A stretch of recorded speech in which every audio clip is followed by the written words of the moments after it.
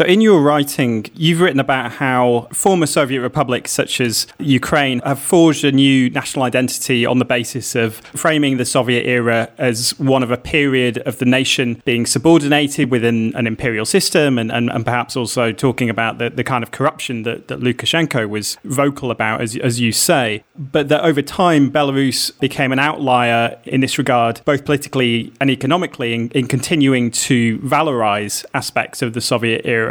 That difference between the politics of someone like Lukashenko and the other post-Soviet states, does that simply reflect his own political background and his own preferences? Or do you think that has roots in the specific history of Belarus as a Soviet republic?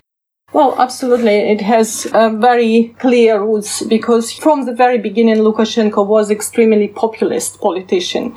He didn't really invent anything. He was trying to find out what people actually are ready to go for and try to capitalize and employ this for his own ends, for building his own political career. So when in 1994, there were three major kind of candidates for president, and one of them was Soviet apparatchik who promised to maintain connection with Russia, but he was very clearly associated with the party leadership. There was Belarusian National Front leader Pazniak, very clearly nationalist, ethno-nationalist, who promised to build anti-communist Belarus and who was going to create one nation, one language to erase all vestiges of the Soviet Union and the Soviet legacy from education, from history. And people were really scared of this radical change because they didn't really know what to expect.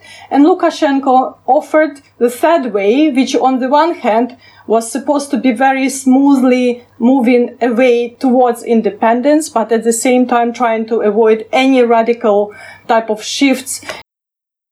If you'd like to hear the rest of this episode of PTO Extra, please consider becoming a $5 supporter on Patreon. As well as getting access to extended versions of regular PTO shows, you'll also get access to all future episodes of PTO Extra. Thanks for listening.